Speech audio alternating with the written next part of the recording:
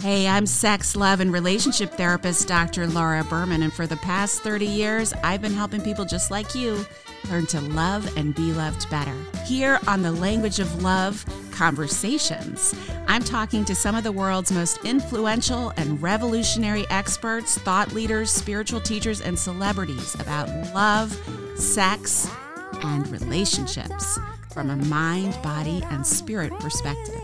In that way, my goal is to awaken your mind, body, and soul. It's time to become fluent in the language of love. I'm really excited to share with you this interview that I did with Dr. Joe Dispenza. It was a conversation we had that I've never released on the language of love. And I'm really excited to share it with you now because his wisdom is more relevant to us than ever before during these trying times. He shares some of the key secrets in this episode around what it is to let go of the past and live into your future, which is really the key to manifestation. Certainly our diet, exercise, lifestyle, all of that is so central to our physical health. But one of the things that you know that I am always speaking to you about is how important the way we think, the way we view ourselves in the world, how important that is for our physical health, not to mention, of course, our emotional and relational health. And so teaching your body emotionally what love and health and success feels like ahead of the actual experience is so important because your body is living in the future then instead of the past. We are actually training our bodies. When you imagine something as if it's happening right here, right now in first person, whether that's being in perfect health or running that amazing marathon and reaching the finish line, whatever it may be. When you envision that in first person, the studies show that the brain and the body don't know the difference between reality and rehearsal. So when you think in a loving and positive way authentically about yourself, your health, and your body actually is living in and through that reality. Your body is your unconscious mind and also the bridge to your soul. So becoming conscious of your unconscious thoughts is super important, both for emotional healing, but also for physical healing, becoming greater than your environment that way. And so as you start to change the way you think, you start to change your brain. And then you start to change your mind to map the future and not to just keep living on a repeat recording of the past, of our past pains, of our past trauma. So that's why I'm so excited to bring you this episode with Dr. Joe Dispenza, because he is discussing with me how to train our brains to not be a record of our past, but instead be a map of our future. Because the trauma we've all experienced over the past several years has been massive. There isn't one of us that hasn't been affected by this. So how do we move forward and let go of the past? The injustices in the world, the pain we've all suffered in the micro level as well as the macro level in society. The trauma we've all experienced to our own degrees, right? Some of us had trauma with the loss of a relationship or the loss of a job or with illness or with death or with a difficult time in our family life or with friendships coming to an end. There are those big T traumas and those little T traumas, but trauma affects all of us.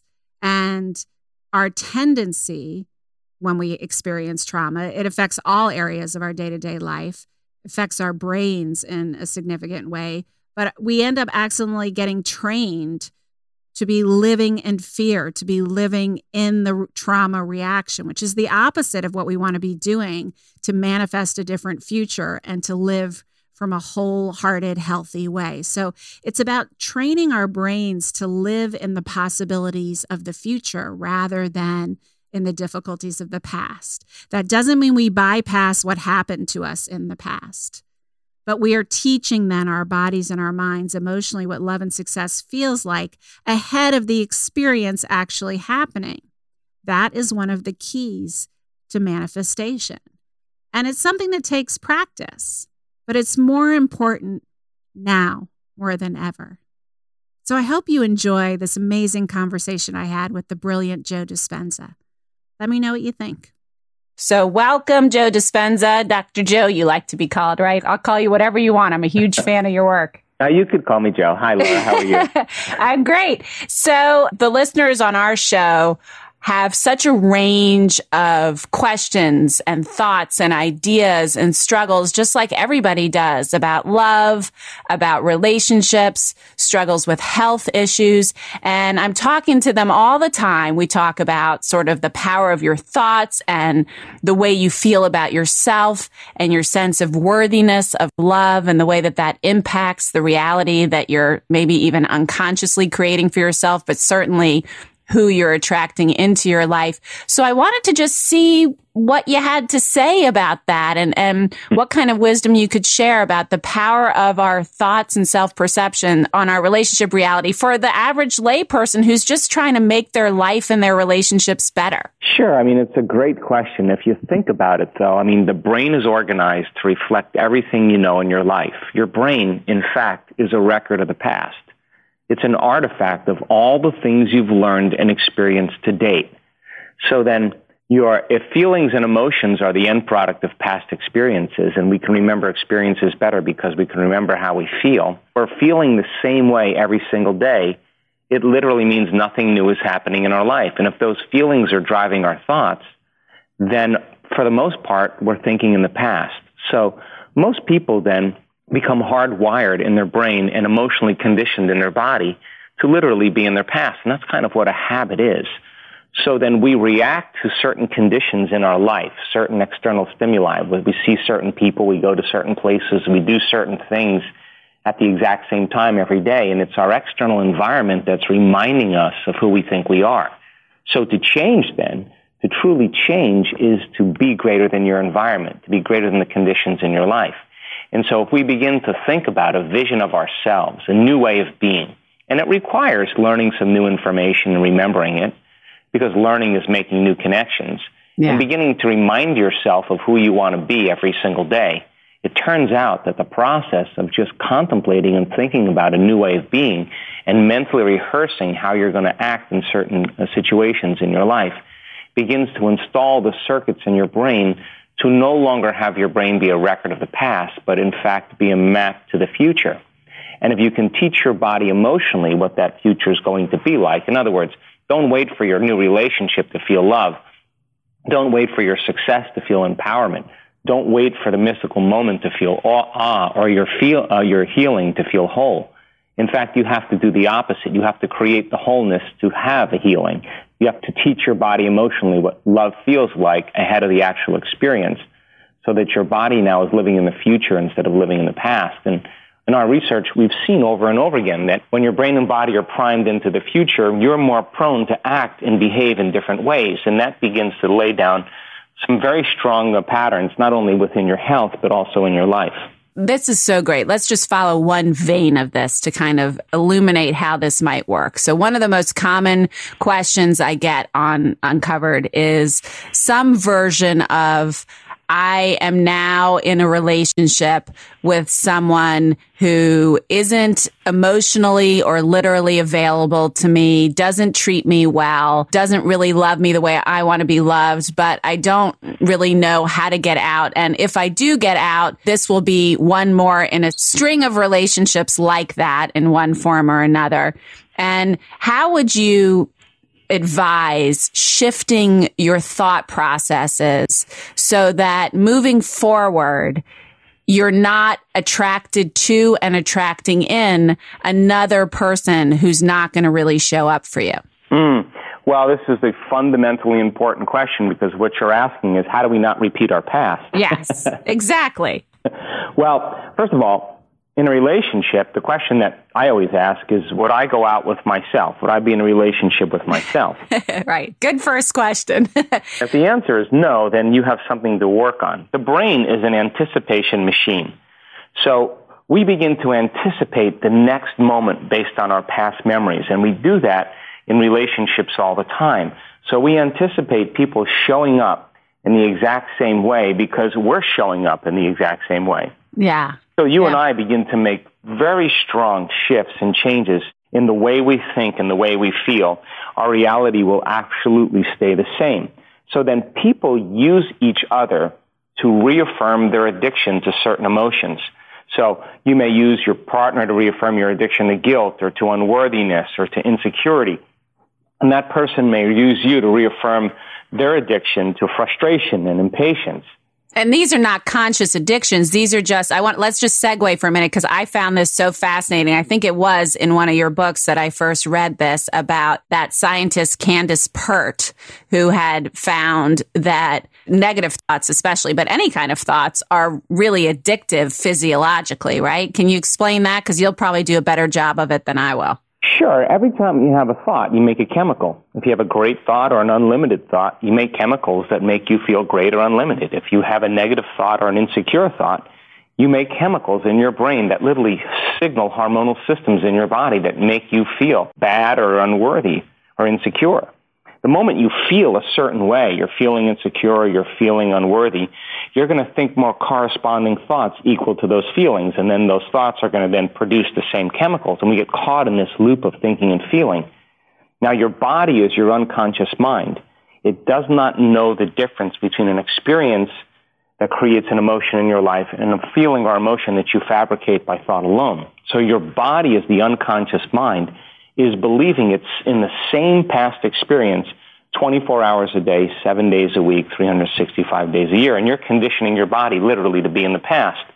This is where we get in trouble because once the body moves into that state of being, then that's 95% of who we are by the time we're 35 years old. We become habituated. Mm-hmm. So then to change then is also to be greater than the body, and that means that you have to step from the known into the unknown, and that's where the talent and the practice really has to be developed. As most of you know, for the past several years, I've been on a pretty intense grief journey, and it's been a path of healing. I've shared lots of that healing with you and lots of the healing resources that I've found. And I am so thrilled to announce that I am doing my first ever retreat for grieving mamas. So if you or someone you love is a mama who has lost a child in any way, at any stage, at any age, I would love for you to come join me at 1440 Multiversity in the Redwoods near Santa Cruz, California for 4 amazing days of beautiful, uplifting community and healing. We've got David Kessler, we've got Paul Selig, we've got Catherine Woodward Thomas, we've got me, we've got body work, we've got organic food, beautiful rooms. Go to 1440.org. Check it out. It's right there on the homepage. I really hope you can join us. And so one of the things that fascinates me, and I've practiced this a lot in my own life and in my relationships and with my kids, and even with the couples that I counsel, you make a decision, okay, I am no longer going to go right to blame and shame in my relationship. That's sort of my go-to pattern of thought for a variety of habitual thinking that I've done my whole life. And I'm now making this decision to really look for the positive in my partner and to not move immediately to blame. And you set that intention and you're all ready to do that. And then the next thing you know, you come up with some thought or something to get angry about and the whole thing gets sabotaged. And I always think of, you remember that movie, Look Who's Talking with Kirstie Alley? And so there's that scene where the baby is in the uterus and wants apple juice and is yanking on the umbilical cord for apple juice. And then the next thing you know, the mom, Kirstie Alley, is glugging down a whole quart of apple juice. She doesn't know why. And I think of it the same way, that your body starts yanking on your brain for the chemicals it's used to from those habitual negative thoughts. So your brain starts making those habitual negative thoughts. This is exactly how it works. If you condition your body to some emotional state and you're addicted to that emotion, an addiction is something you can't stop. The moment you stop thinking those thoughts, the moment you stop complaining or blaming or making excuses or feeling sorry for yourself, the moment you stop feeling those emotions, your body is literally craving those chemicals, so it starts to send signals back to the brain. and it says, start tomorrow, what's wrong with you? You know, you'll never change, this is too hard, it's your mother's fault. And that's the onslaught of the body wanting to return back to familiar territory. So then going from the old self to the new self, there's a gap there.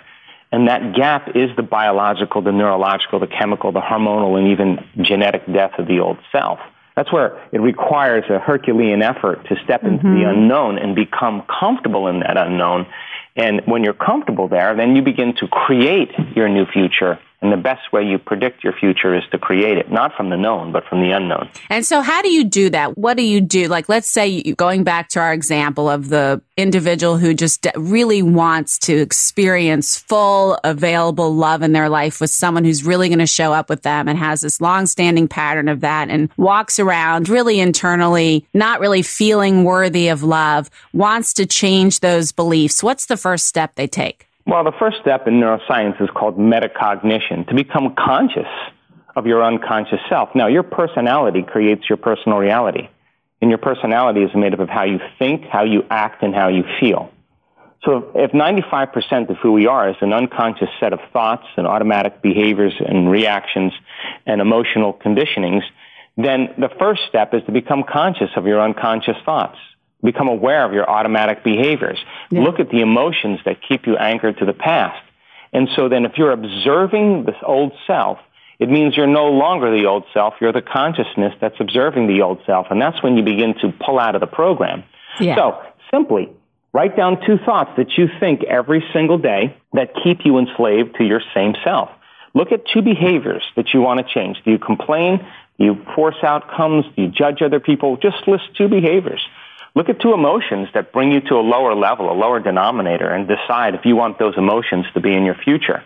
And become so conscious of those unconscious states of mind and body that you won't go unconscious the rest of the day. This is the part that separates this kind of positive thinking modality. It's not enough to just think positively if you've been feeling negatively for the last 35 years. Yeah. That's so then just once you're aware, Stuart Smalley no longer want to be, then what thoughts do you want to fire and wire in your brain? What behaviors do you want to demonstrate? And rehearse them in your mind. Turns out mental rehearsal actually installs the circuits in your brain. And then teach your body emotionally what that future could feel like. That means then allow yourself to cultivate an elevated emotion like gratitude or worthiness or love, and allow your body then to begin to feel those emotions. And if your body is feeling those emotions, your body as the unconscious mind is believing it's living in that future reality in the present moment. And you're beginning to signal new genes in new ways. So your body's prepared for a new experience in your life. And it takes a little practice. But our research shows that if you give it a little effort, you begin to see very strong as well as subtle shifts that take place in your life. And it really changes the neurochemistry over time of your body, so that instead of your body and your cells expecting those the neurochemicals as a result of those painful thoughts, your body starts to expect the more positive emotion neurochemicals, that you're really changing your body's expectations, which is certainly going to change your cells and your body's health, because you found that as well, too. That's a big part of your book. You are the placebo, that how you think and really shifting the way you think when you move to those more positive thoughts, even if you're not even thinking about your actual reality, but thinking of an imagined reality to create those thoughts. That changes the cells in a positive way. The cells are always spying on the brain. And bottom line is that, back to your original question, then you're not going to react to the same person in the same way, because your body and brain are no longer in the past. So you get to show up differently, and it creates the space then for someone all of a sudden, now you're not the same, and they're not anticipating you as showing up differently because that's the same, and now you're showing up differently. That gives them the space to begin for them to show up differently. And a lot of times it's just small shifts in ourselves that produce big shifts in our relationships. Yeah, and that's a big part about what my new book is about. I'm going to have to send it to you so you can check it out. Certainly, I want you guys to check out Joe Dispenza's website. It's Dr. Joe Dispenza, DISPENZA.com. There are workshops on there, webinars, books, all sorts of things. And we are both actually going to be speaking. If you are near the Seattle area in February, we're speaking at the big Hay House I Can Do It conference in Seattle. Both of us. I think he probably is a higher keynote speaker than I am, but we'll both be there. Any last words of wisdom you can leave us with? Yeah, the hardest part of all of this is making the time to do it. And if you just take out a little time in your life and to ask yourself this question when you start the day, what is the greatest expression that I want to present to the world today of myself? And you make a choice then to become conscious of your unconscious self and be aware of who you no longer want to be. And then really begin to anchor those thoughts and feelings in your body and then get up from your little simple change. And your job then is to maintain that modified state of mind and body your entire day. Get ready because something unusual will happen in your life. It's the law. And what will happen? Just more positive things come in, for sure, Synchronicities, right? serendipities, opportunities that you would have never anticipated by living as the old self. Yeah, absolutely. I've noticed that in my life for sure. And it's really, really powerful. So I encourage you to check out Dr. Joe Dispenza's work. We've only touched the tippy top of the iceberg here. Thank you so much, Joe, for joining us. You're welcome, Laura. It's always a pleasure to be with you.